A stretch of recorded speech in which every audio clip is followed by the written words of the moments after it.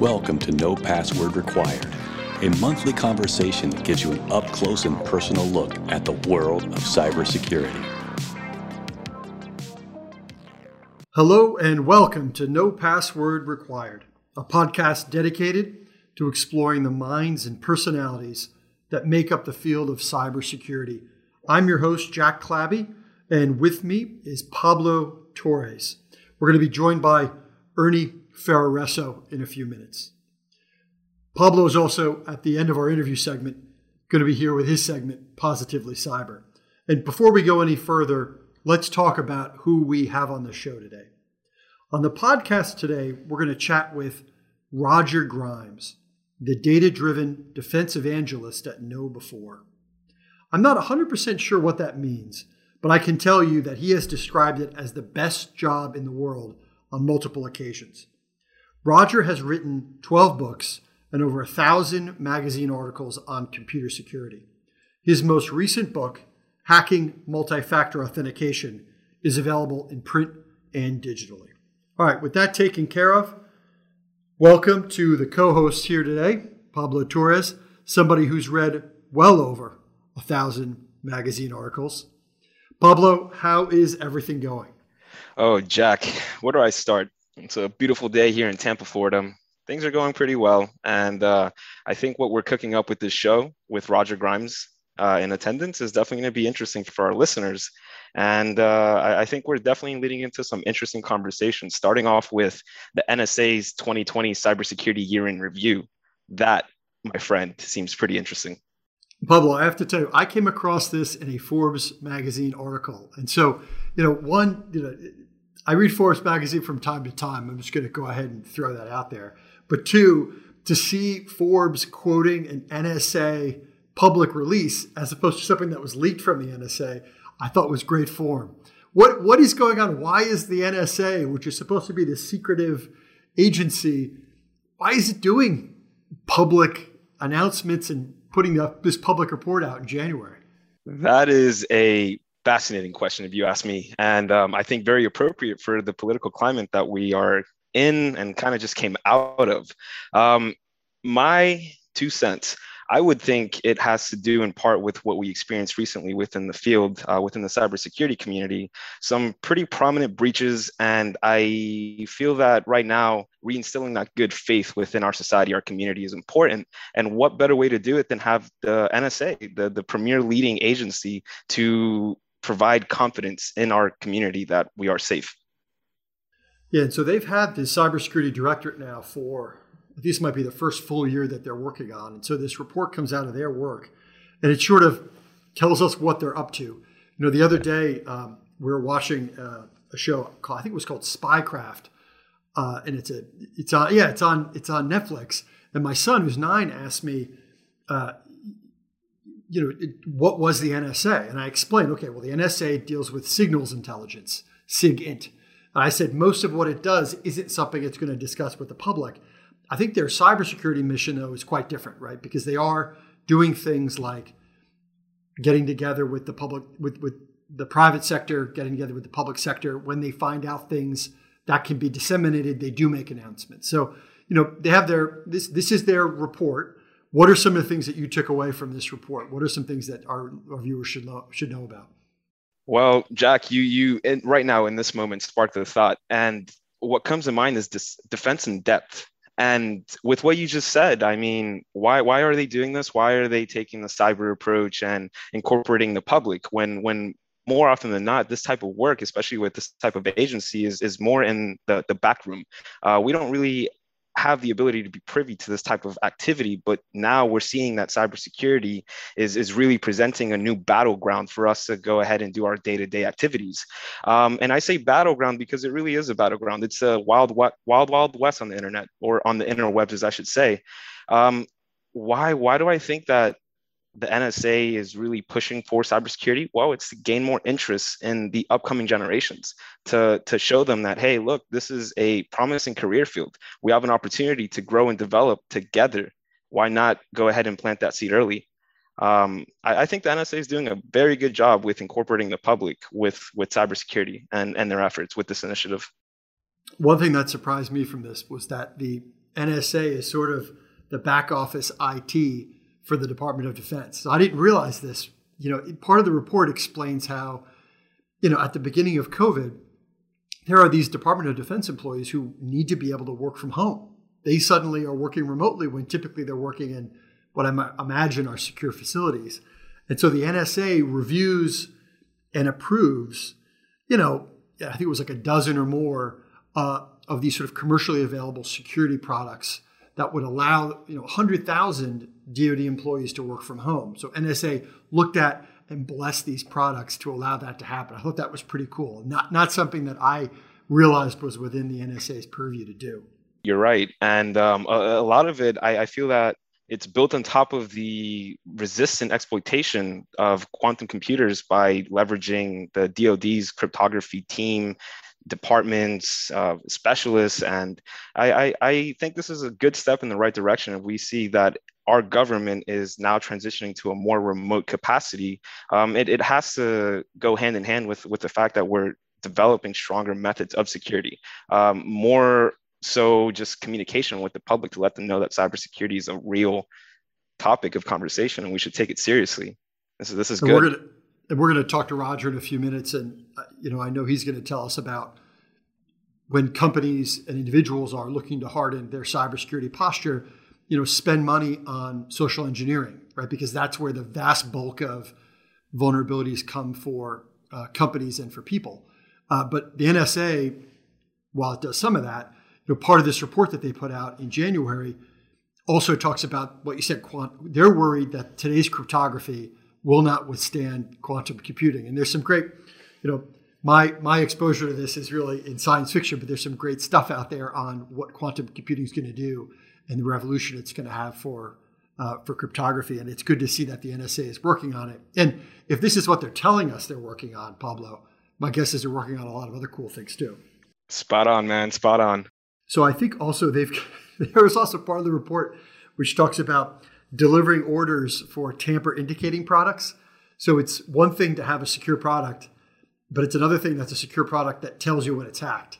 And I think that tamper evident concept is pretty cool. I love the idea of the NSA as being sort of like Q from James Bond and having a product that it just delivers out to its customers around, US-based customers, and then customers who are serving the national interest around the world. I think that's pretty cool that they've got this stable of stamped secure products and tamper evident products that they give out.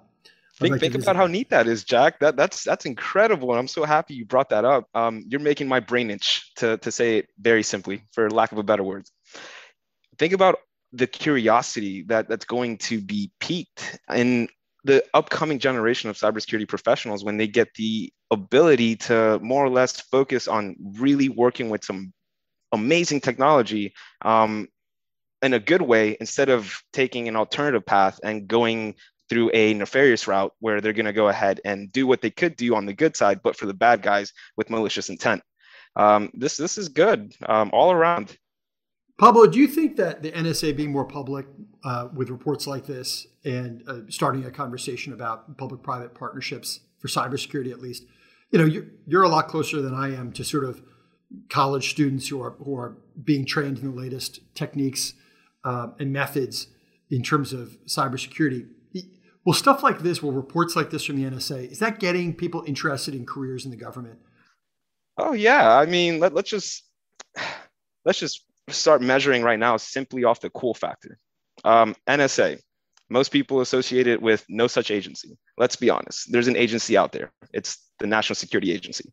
And the comment of defense in depth that I mentioned earlier comes to mind again. And I think that there is no better way to establish that principle in our real life environment than to include the public. When we have the public engage with our efforts and initiatives to secure this nation and the infrastructure that we rely on, what more can we do as a whole collective than to get the other part of our collective to contribute to the mission? And defensive depth is what comes in mind. We have our leading government organizations monitoring the interwebs, and then we have our society, our community contributing to the mission by pushing from the back, by being conscious of cyber hygiene and good methods to have safer online experiences. Yeah, one of the other pieces of information revealed in the public report was that, annually the NSA is involved in sort of updating the crypto on the fleet of U.S. Air Force F-22s, which is pretty awesome, right? If you're gonna be not a bad way to train yourself than to work on the crypto for F-22s as well as the nuclear launch codes. That's two things that they, I don't think it's a surprise, but they revealed that. I wasn't aware of either of those things. That's pretty cool. I think if you're a young, thinking about where you want to do your career and you're just coming out of school right now and you have the opportunity to work on crypto for that, I think that's pretty neat stuff. That's a fun gig. I 100% agree. All right. So with that said, we're going to take a short break now. And when we return, we're going to talk with Roger Grimes about his journey from healthcare worker to cybersecurity expert. Stay with us. Have an idea for a guest or topic? Send an email to info@nopasswordpodcast.com. All right, welcome back. Our guest is Roger Grimes, the data-driven defense evangelist for KnowBe4, a Clearwater-based firm that helps organizations address the human element of cybersecurity. Welcome to No Password Required. Glad to be here. Roger, we've had you on this show before, and it's great to have you back. So thanks for coming back. What's the haps? What's the latest going on with you? Well, certainly there's been a lot of hacking going on in the mail, right? The SolarWinds attack, which took over like 30,000 U.S. companies, including the Treasury and things like that. Ransomware is worse than ever. I laugh because many years ago when I went into cybersecurity, and I was a CPA at the time, an accountant, I was like, man, is there going to be more hacking in the future? Maybe they're going to detect antivirus is starting to detect everything. Maybe not or whatever. I laugh that I worried about job security in my new field. Now I know I'll be able to retire, 60 years from now, I'd be fine. I don't think retirement is actually going to be an option.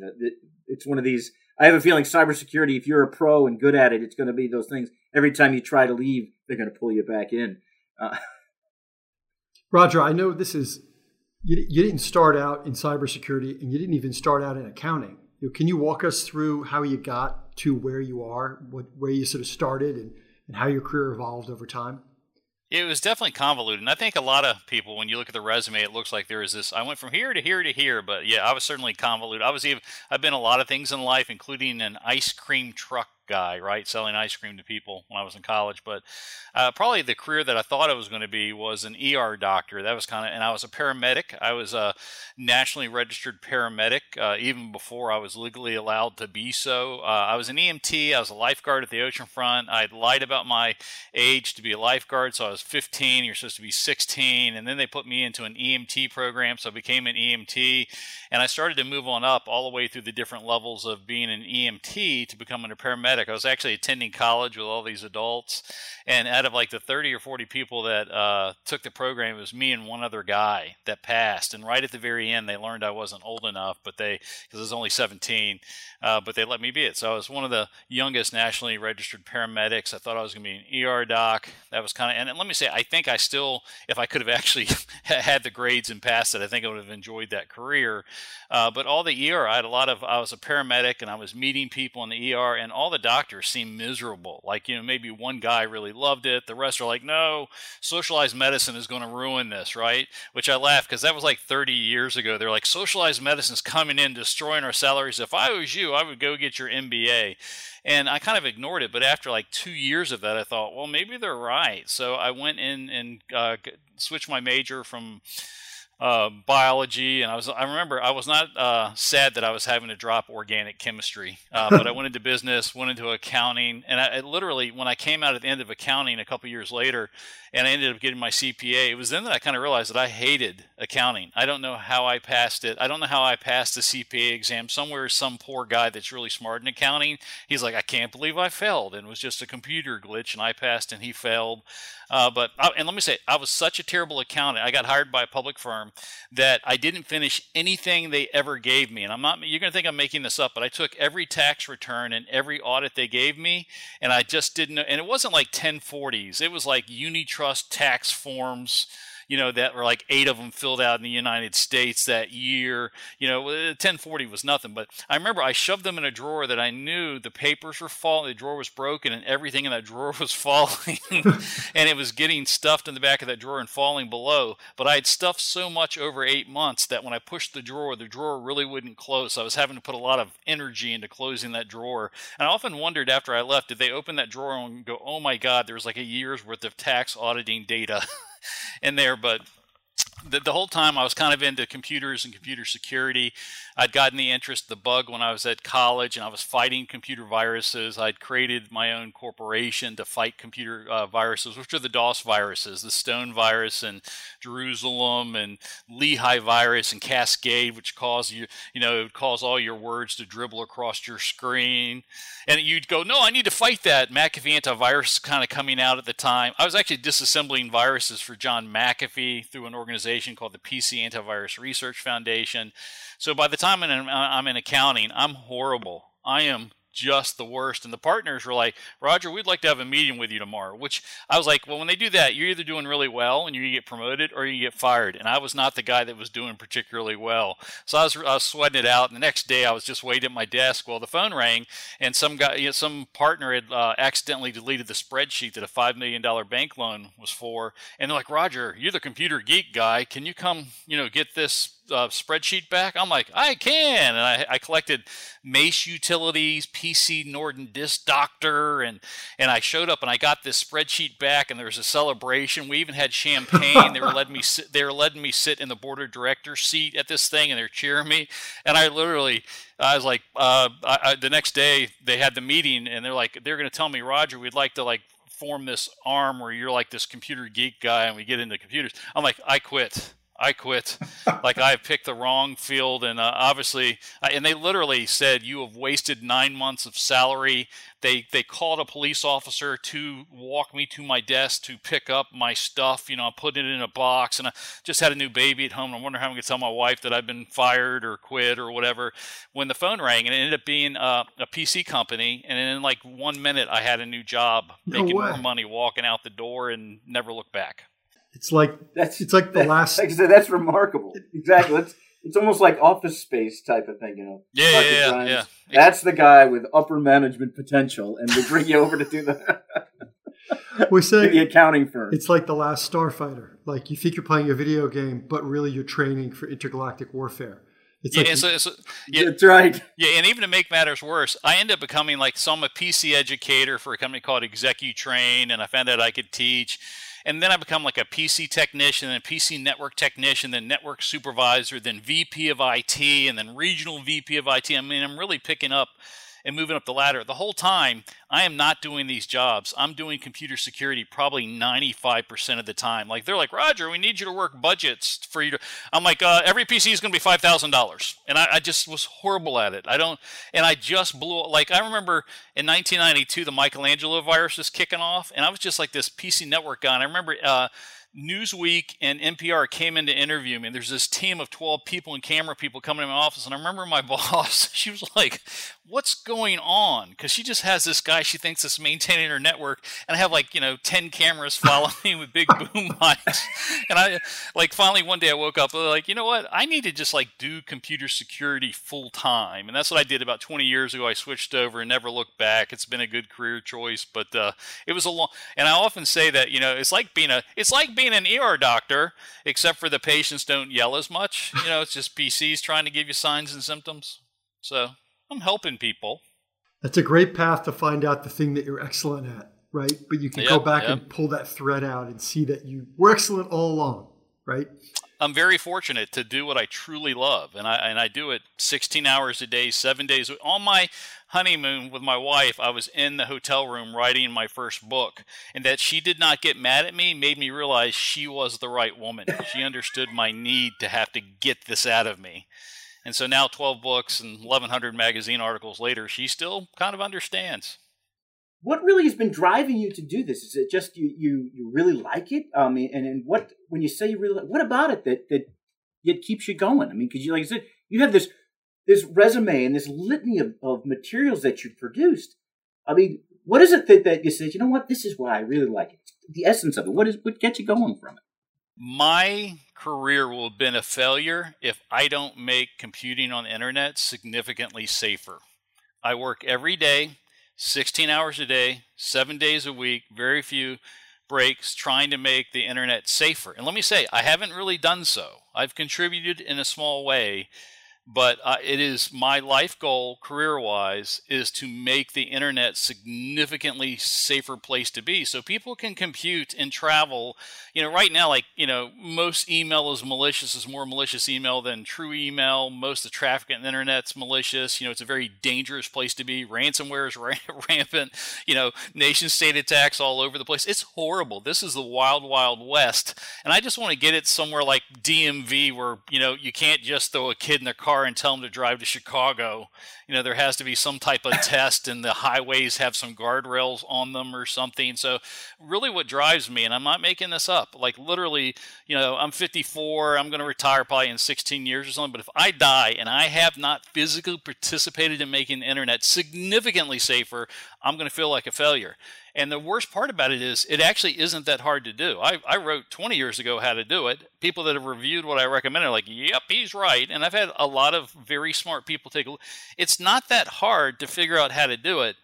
It really isn't. We don't have to invent anything new. The protocols and things like that are there to do it. The problem is you can't get people in this room on this call to agree on everything. You can't get your family to agree on everything.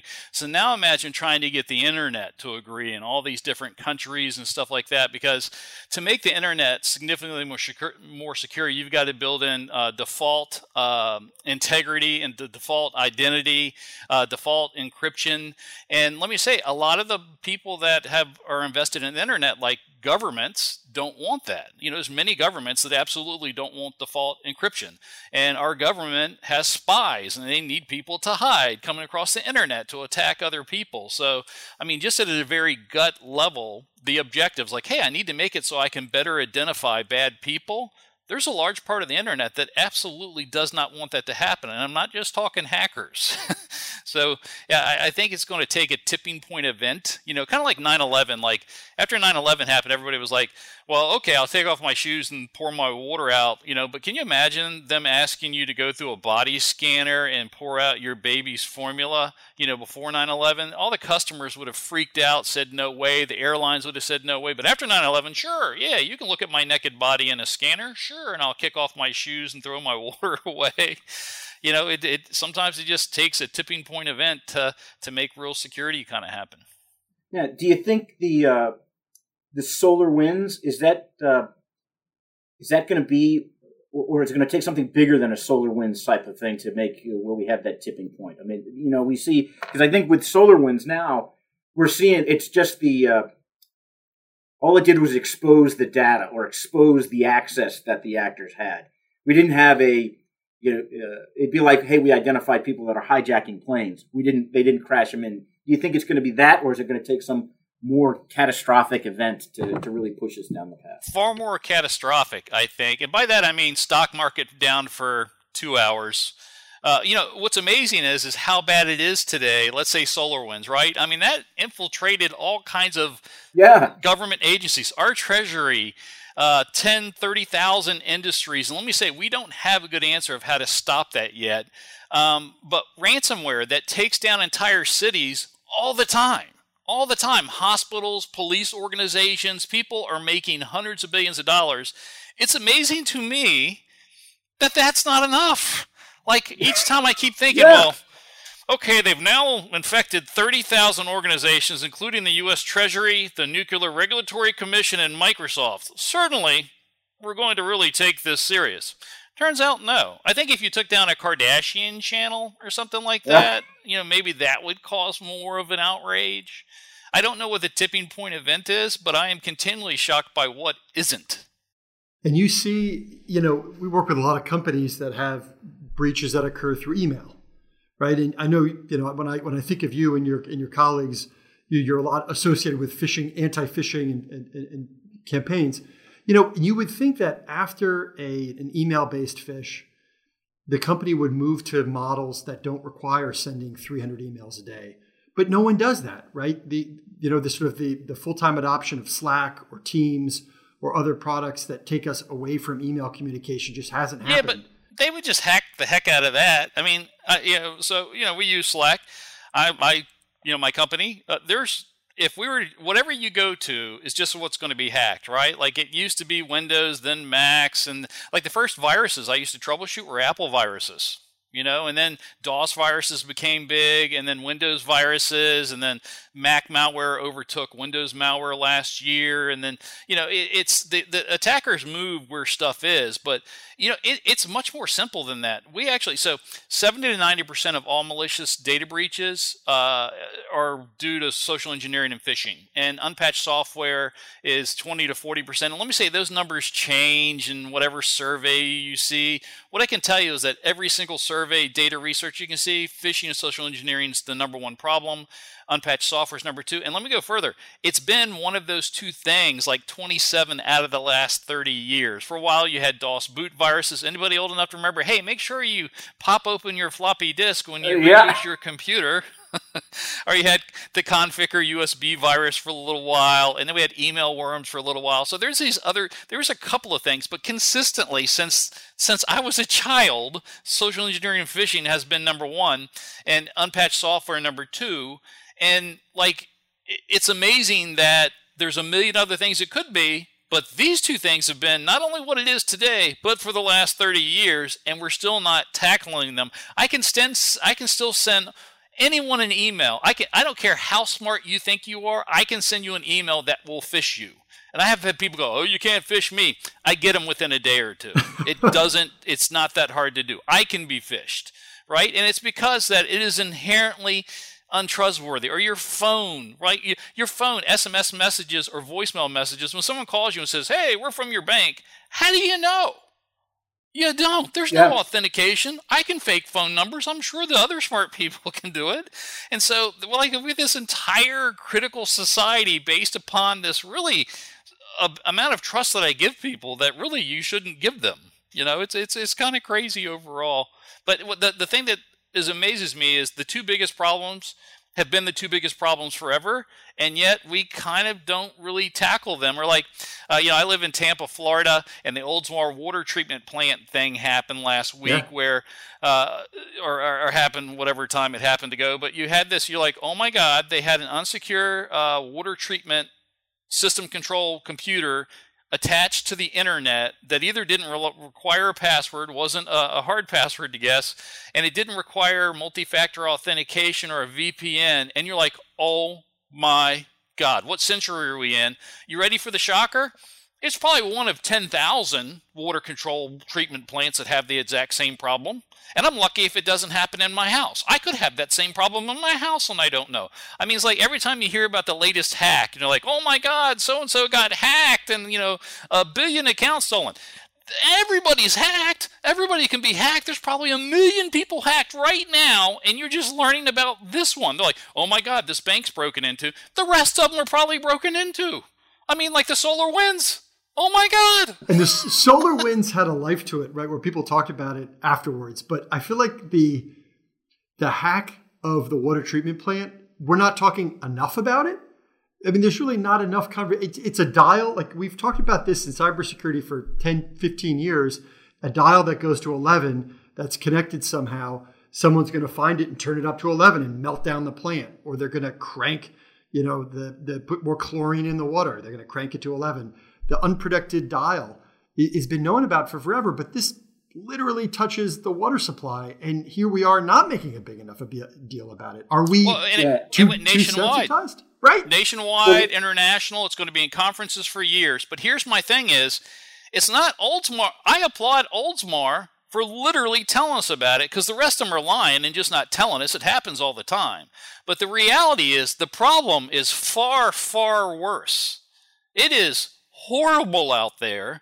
It is. You would think that we really weren't having much internet crime, But it's because the person that broke into Oldsmar was like a kid, probably. I don't think they know who it was. But the person broke in. If it was anybody of any intelligence that really wanted to do that, and by the way, I think lye sometimes tastes good if your water has a bad aftertaste to it. Maybe the lye offsets the water aftertaste. I mix it into cocktails. Yeah, that's right. That's right. Makes it glow. But that's right. Like that guy broke in the middle of the day while a person was operating a computer. Like that was an idiot. Like anybody, if I'm a Russian spy, I'm breaking in. I'm like, what are their business hours? I'm not going to break in until 8 p.m. This person broke in the middle of the day, the only time guaranteed to pretty much possibly have a human being on it, and did it twice. Yeah. And then then cranked it up so much, it was probably going to get noticed. Although I do love where they're like, we have multiple other systems that would have offset this. I'm not buying it. And let me say, I don't say they're bad people. I think they're great people. I don't think their security is any worse than the rest of America. I think the rest of America has pretty bad security, but I do not trust these 3 other systems that would have caught this problem. Like, they would have caught it like the SolarWinds attack 9 months later. Yeah, and that's what I was thinking along that same lines. I mean, if this was a concerted, really sharp, we put nation state against that. I mean, then you get something like a Stuxnet. Yeah. That these folks get in there, they find the vulnerability, they get in, and then they're messing around with it, and yet all the operator sees is everything's fine. But meanwhile, the actual system is being messed with, and you're getting those lovely lye-flavored drinks coming out of your faucet, which you don't have, some people, like Roger, you might actually enjoy. We made Super Bowl cocktails, That's right. That's right. The Brady Lye lemonade. That's exactly. Shifting gears for just a little bit, you've described yourself as the best in the world at defending against hackers. Sell me on that. How is that? Well, here's the wild thing. For 20 years, I've also been a penetration tester breaking into places, and I've broken into every place hired to be in 20 years in an hour or less, except for one place that took me 3 to 5 hours because it was the second time I was there, and they'd followed most of what I said the first time. On a scale of 1 to 10, 10 being the best, I'm maybe a 5 or 6 hacker. Like, I'm not that good. It's just so easy to break into places. Like being a plumber or electrician, once you know what to do, it's just not that hard to do. It's easy, yeah. Defending, I do think I'm number 1 in the world. Like I've been doing this for a long time. I've put a lot of hours. I talk to a lot of people. I go against, one time I had a debate against some Princeton doctorate guy, and everybody was all scared about me. I'm like, no, worry about the other guy because I'm going to tear him apart, and I did. I've been doing this a long time. I think, I'm not innately brilliant. Like, I'm not super intelligent. I don't have, if I was to write a book of my life, it'd be called 1 IQ point above average. I'm like 101. But I'm a hard worker, and I understand, and I've been exposed to stuff, and you write 12 books, 1,100 articles, you got to do a lot of research. So the research and interviewing and working with people, I think I'm pretty good, but I can't sing, I can't dance, I can't write, I have no other special talents whatsoever, except for I'm pretty confident I know how to stop a hacker from breaking into your organization. If you want somebody to help you stop hacking, I'm the guy to have in the room because I just have this very clear vision, focus of what to do. Like, I wrote this book called Data-Driven Defense. It was my 10th book, and it's my magnum opus. But literally it says, essentially it's in a nutshell saying, hey, you should actually concentrate against the things of how people break in. Like, I feel dumb having to say that. You should actually fight the things that are breaking into your company. And let me say, almost no company does it. Because social engineering and unpatched software get about 5% maybe of an IT security budget in most organizations. It is 70 to 99% of the reasons why people break into companies. It's this fundamental disconnect. And I recognized this 15 years ago. I'm going into all these companies. I consult between a dozen to hundreds of companies a year after year after year. And I would tell them, I found out your number 1 problem is unpatched Java. For about 10 years, unpatched Oracle Java is number 1 problem. And I'm going into place after place, and they're compromised. They're not only compromised, they've been compromised 2 and 3 times. They've lost millions of dollars, hundreds of millions of dollars. They've been fined. They've lost customers. CISO's been fired. Staff's been fired. I do my little dog and pony show report, and I'm like, hey, you need to patch Java. The last 3 times the Chinese APT, Advanced Persistent Threat, broke in here, they used your unpatched Java exploit. You need to patch Java. And everybody's like, yeah. Then I come back in 6 months or a year, it's not been patched. Not only that, I'd go look at the patching report, and I'd at first go, there's no unpatched Java. They're like, yeah, we have 1 million unpatched Java, and it skews the report, so we removed that from the report because everybody knows that's the problem. And you would think I'm making this up, but that was said to me by a Fortune 10 company. I'm like, no, that means you're never going to fix it. And I'm like, why are people not fixing this stuff? And the problem is there's all these problems and all these ways and all these things you're told to fear. It's as if somebody's breaking into your house through a window 10 times, and you're like, man, this really is terrible. And then you decide, well, I need to get a stronger front door. I need to get more locks on my front door because I heard that's the way that they can come through. That's what happens in the computer security industry. And I am a guy that, I have maybe two special superpowers besides hard work. One is that I can see clarity. I can see, the trees through the forest. And number two, I'm really good at spotting trends. Like when ransomware lately has become a lot more dangerous. It's doing data exfiltration, and it's still ransomware is 5 times more dangerous today than just a year ago. And I kind of saw that happening at the end of 2019 and actually wrote and did a webinar and wrote articles about it. And sure enough, now it's 70% of all ransomware. So that's maybe my other special talent, is I can just see small trends and go, hey, last month it was 1%, this month it's 2%, next month it looks like, hey, that's a trend, and I report it. But I feel like the dumb version of Warren Buffett, buy low and sell high. I'm just saying, you should actually fight the way that you're most likely to be broken into. Roger, what's on the horizon for us? What do you think's coming next? Well, to be honest with you, if you look at the past, the most popular ways social engineering and unpatched software are going to attack us, and it's going to get worse. For 30 years, at the end of every year, I've had to write a column for InfoWorld or CSO Magazine, would be, hey, how do you think next year is going to be? Is it going to be better or worse? And for 30 years, I've said, it's going to be worse, and I've never been wrong. Even like ransomware. In 2019, I thought, okay, they're taking down hospitals, police stations, entire companies. They took down multiple large cities, city of Baltimore, school systems in Texas. Like there's no way. I said to myself in my mind, there's no way it can get worse. But when I wrote the article, I went, it's probably going to get worse. I'm not sure how. And then they just started doing worse stuff.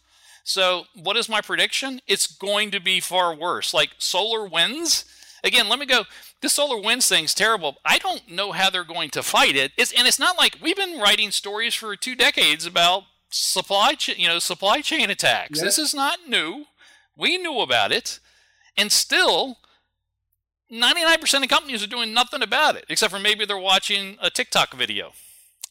Oh yeah, that thing can happen. That's an interesting data point. I should pay attention to it.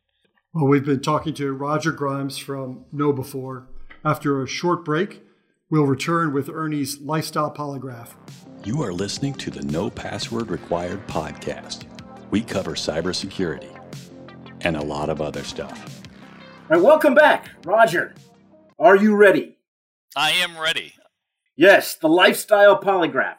For those of you who don't know, the Lifestyle Polygraph is an in-depth discovery mechanism that we're going to divine the inner workings of Roger Grimes. So, it's a series of 5 questions, and we're going to start here. Here we go. Which would make a better pet for a James Bond villain? Either a shark or an octopus.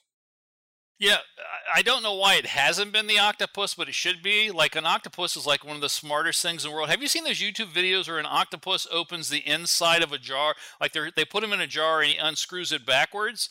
I would die. Like, I know how a jar works, and I still wouldn't make it out of it. But, octopuses are super smart. I had a marine aquarium for a while, and you can't keep an octopus in those things if, there's an ocean around within a couple 100 miles. I'm not making this, you're going to think I'm making this story, but a friend of mine had an octopus, and he had noticed during the time he had an octopus 2 things. One is there were some water trails in front of his fish tank, and number 2, the fish in his son's tank were disappearing. And that happens in the aquarium trade. Your fish get eaten by somebody else, and they just... whatever. One day he found the dead octopus on the front of his tank. Months and months later, it was outside on the floor. And he was like, oh, that's why there was water in the front. He got a security camera, and he found out the octopus was climbing out at night, out of the main tank, climbing down the hall, going into his son's tank, eating the fish, and then coming back in and getting in his tank.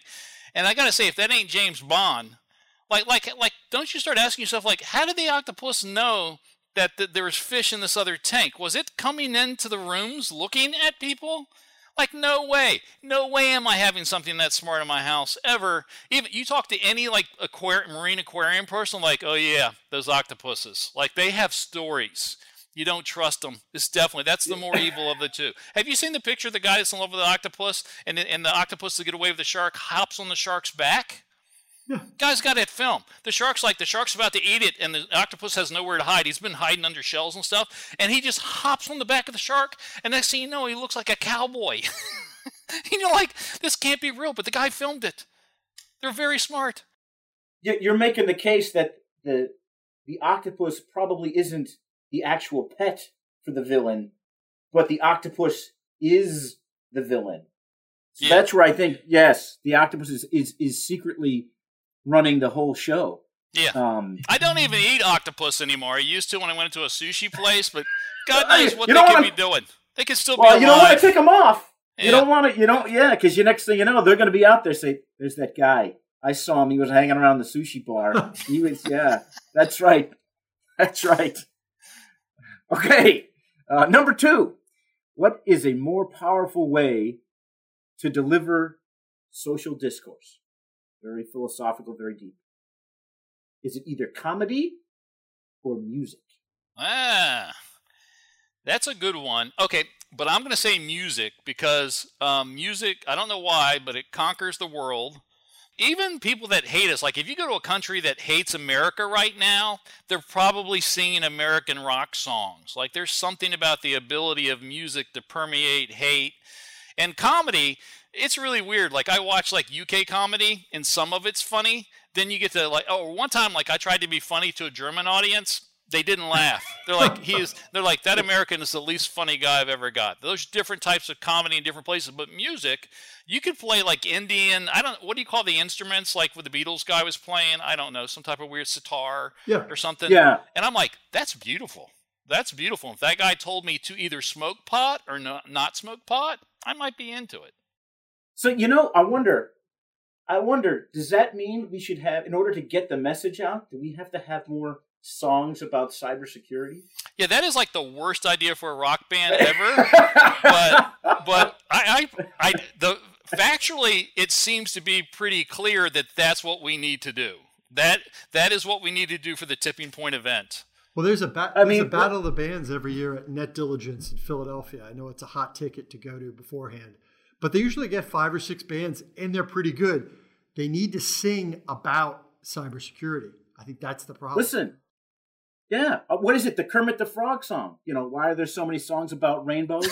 How come there's not enough songs about passwords? Rainbow table cracking? That's right. That's right. That's right. So that, put that one on the list. That's on the list. Brilliant. That's brilliant. I'm going to put my octopus friends on it. They're going to make something happen. That's like the name of the band. The Octopus. It's all coming together here. This is why we do this part of the show. Our fair band of octopuses. Yeah, that's right. I got it. That's right. Okay. And keeping with the theme here about the sea, which would you prefer to have limitless knowledge of? The ocean or the human mind? Another good one. So I believe in saving the ocean. I belong to multiple save the ocean, save the reef things, but no doubt the human mind, because if you understand the human mind, you can hack the rest. Like, why don't people care about global climate change? Why don't they care about saving the reefs and stopping pollution and stopping hackers? The person that gets that superpower, like how do you motivate people to do something? That's it. And the human mind, one of my favorite books of all time is In Search of Memory. That talks about how we actually make memories, the electromechanical, physical things of how a memory is made. It's a fantastic book. It's a little bit dense at times, but if you want to understand why you can remember something that happened when you were 6 years old, like it happened yesterday, it's in that book.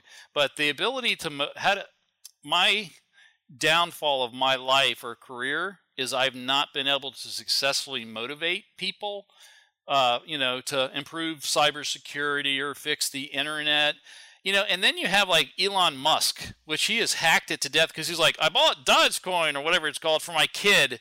and like it went up $1 bazillion. Yeah. And I'm like, everybody in the world's idiots, but they bought it, and he made money off of it. His kid's now a billionaire.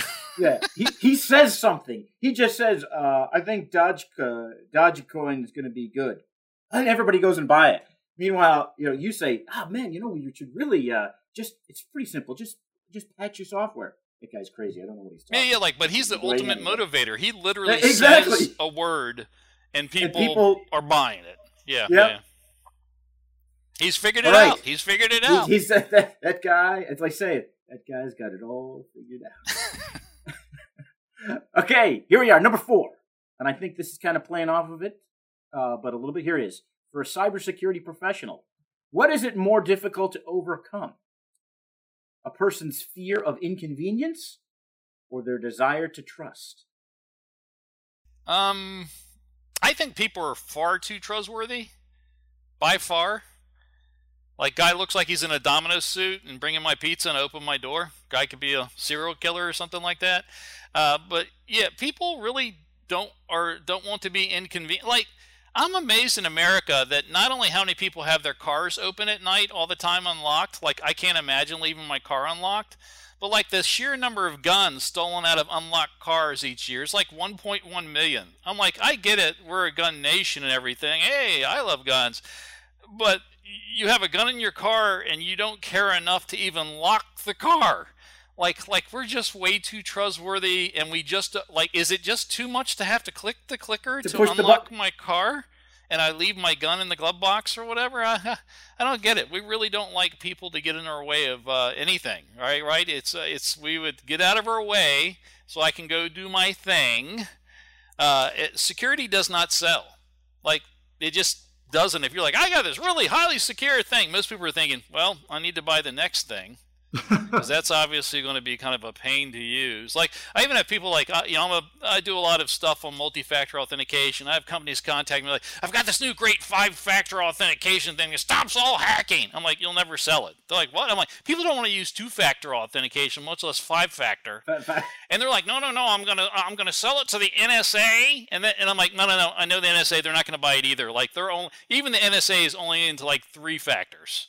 Like, when you build perfect security, nobody will use it. It just it's a sad thing about the human condition. It's just the way it is. Well, you look at customer-facing logins, right? Every company might set up multi-factor, and then they want to allow their customers to stay logged in for 90 days at a clip, because they know that customers are going to be visiting that website, clicking on that app, and they don't want to have to re-enter a password. So you could even, it doesn't matter.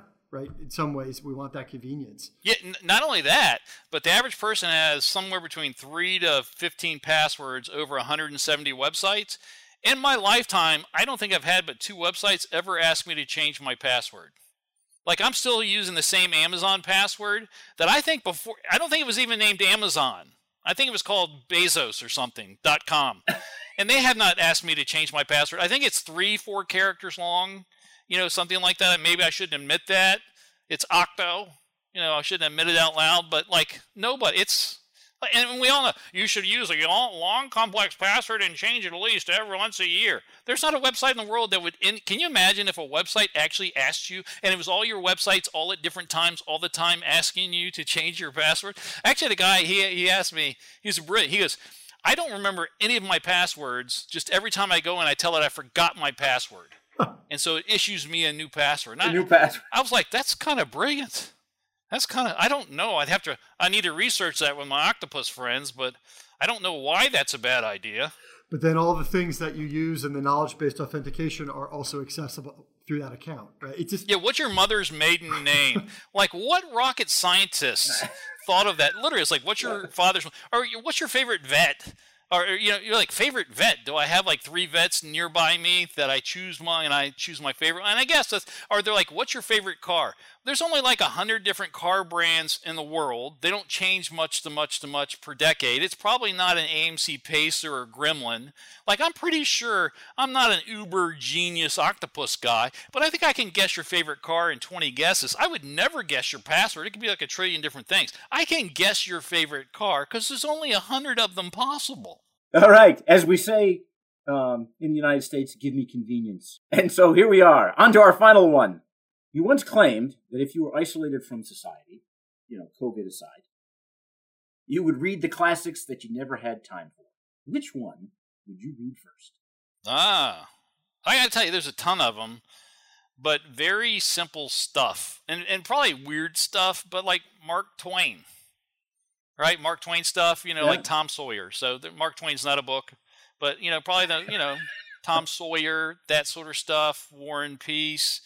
War and Peace, you hear is 1,000 pages of boring Russian history or whatever, but everybody talks about it. I want to read it, so that's it. But if you were to say one book, probably Tom Sawyer, just because it's Americana, that sort of stuff. And have you started reading it? No, I have, and I read on average about 2 or 3 books a week, almost all of them nonfiction. Yeah. Yeah, so I'm not very exciting right now, but I'm trying to learn and communicate and, redo. But, I read a lot of biographies, and I got through with an Edison biography that was in reverse time. And it reminded me of that movie Memento or whatever, where you're learning about everything backwards. And I'm going to say the movie was good. Edison in reverse, not so good. I'm not sure why the guy went there, but I learned a lot. That guy, not super smart Edison, had like 1,000 patents.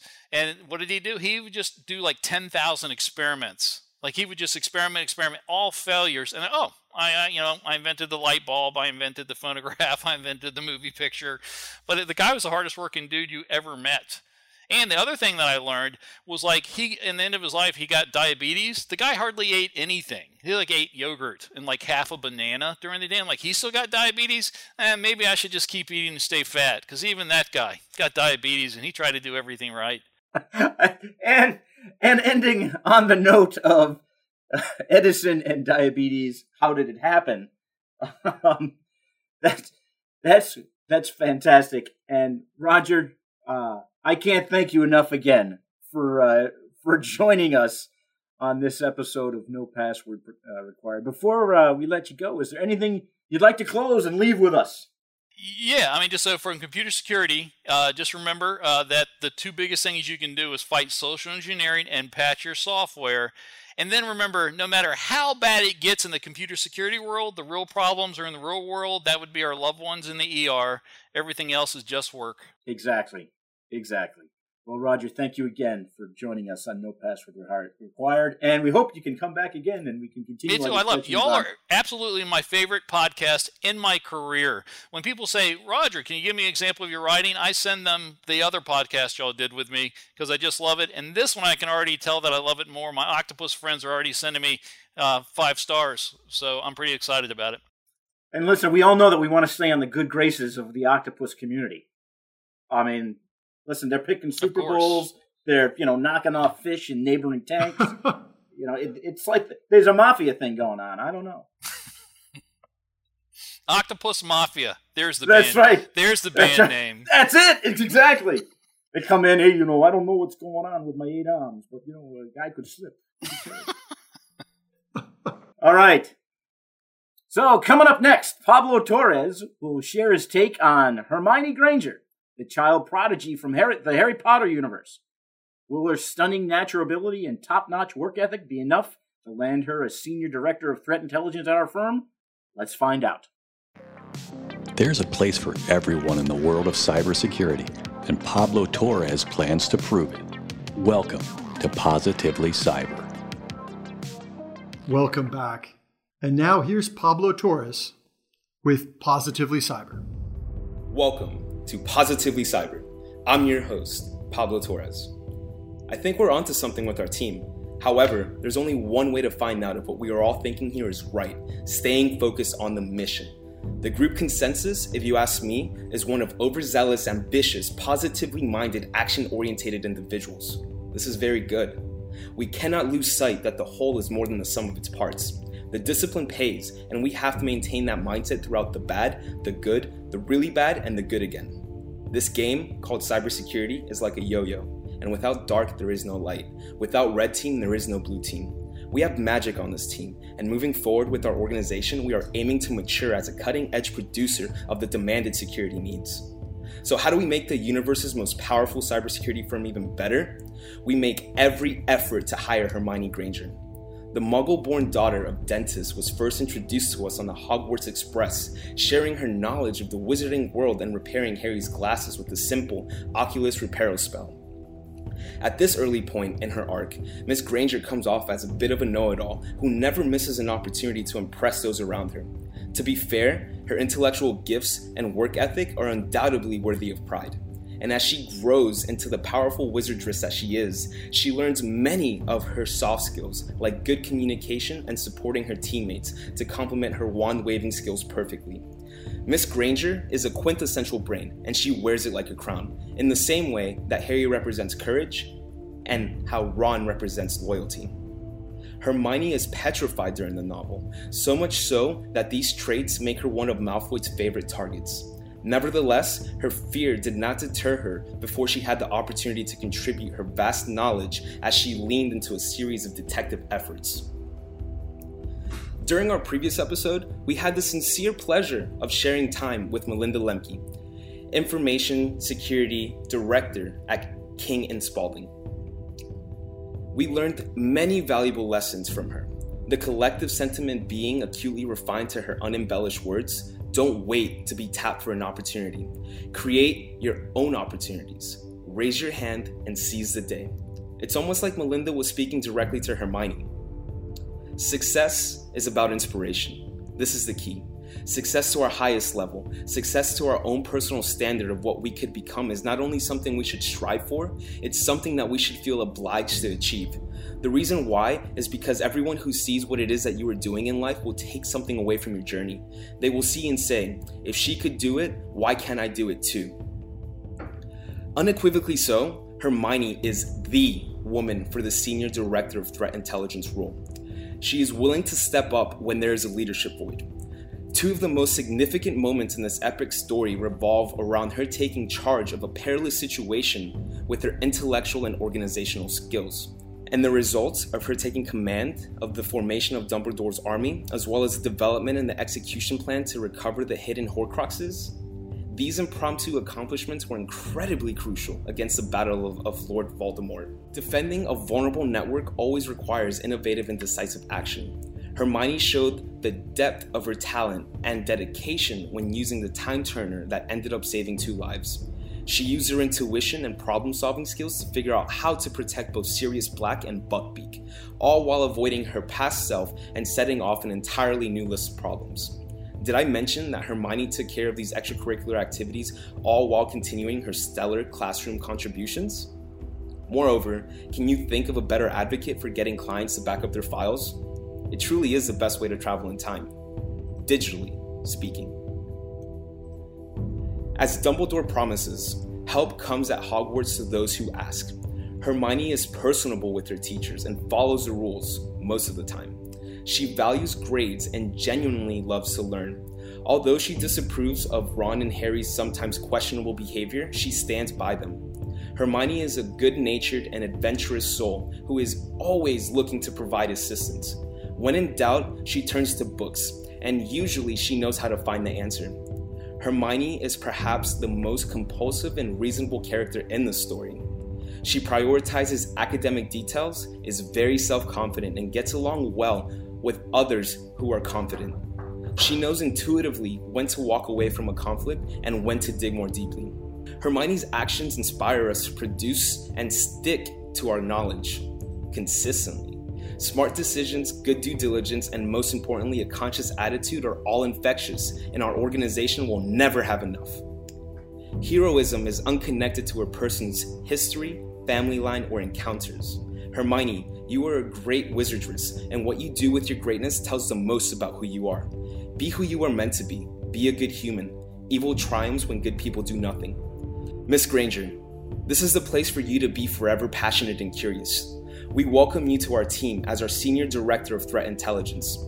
Our steadfast belief in your pursuit of productively executing exact equations deeply moves us. We are happy to have you on our side and in our family always. Ladies and gentlemen, that was Pablo Torres with Positively Cyber. Pablo, I like it. I mean, I think we got to find a spot for her, and I think this is a good one for her, right? Because she has access not just to, history books, right? But also sort of more cutting edge stuff. She reads the Daily Prophet every day, and the boys in the story don't do that, right? So she has a good depth and base of knowledge, but also she updates it pretty regularly. As part of the hiring team here, the only question I would have, though, is that time turner, the ethics of that. To be fair, she's presented it, I think, as a 12-year-old. And so we've got to give her a little slack, and she tries to use it for good, right? Which is to maximize the time spent in classes. But, oh boy, if we've known anything, right, from Back to the Future, messing around in the past can really mess with the present. That's the one thing we'd have to have a talk with her about that. Monitor her time turner usage, I think. Yeah, Jack, exactly. And she definitely, she's a bookworm. Let's go ahead and say it. She's a bookworm. However, I think this superpower that she has, which is one that you don't have to be anyone of special, magical, made up overall bodily contribution. To be a bookworm, it requires effort. And you just have to be willing and ambitious enough to go and look for the answer. I think as a professional, Hermione really exemplifies what it is to be a cybersecurity professional by not allowing for any visibility gaps to be possible within the environment that she's contributing to. And by doing all this reading, I think she's really, really limiting the gaps that we could potentially see within our environment. Yeah, and she's also, she's not without personality or interpersonal skill, right? Because some of that too is her ability to gather information and be aware of rumors and stay on top of things, right? So her ability to gather from well-established sources without peer. But also, she does have a network, and the Dumbledore's Army, I think, is an example of how she's able to also socially organize, which is pretty key too for that role. I don't know if it's canon. I think the time turner may have been destroyed. If I'm remembering correctly. So I think we may be in the clear on that, as long as she agrees not to try to construct another one.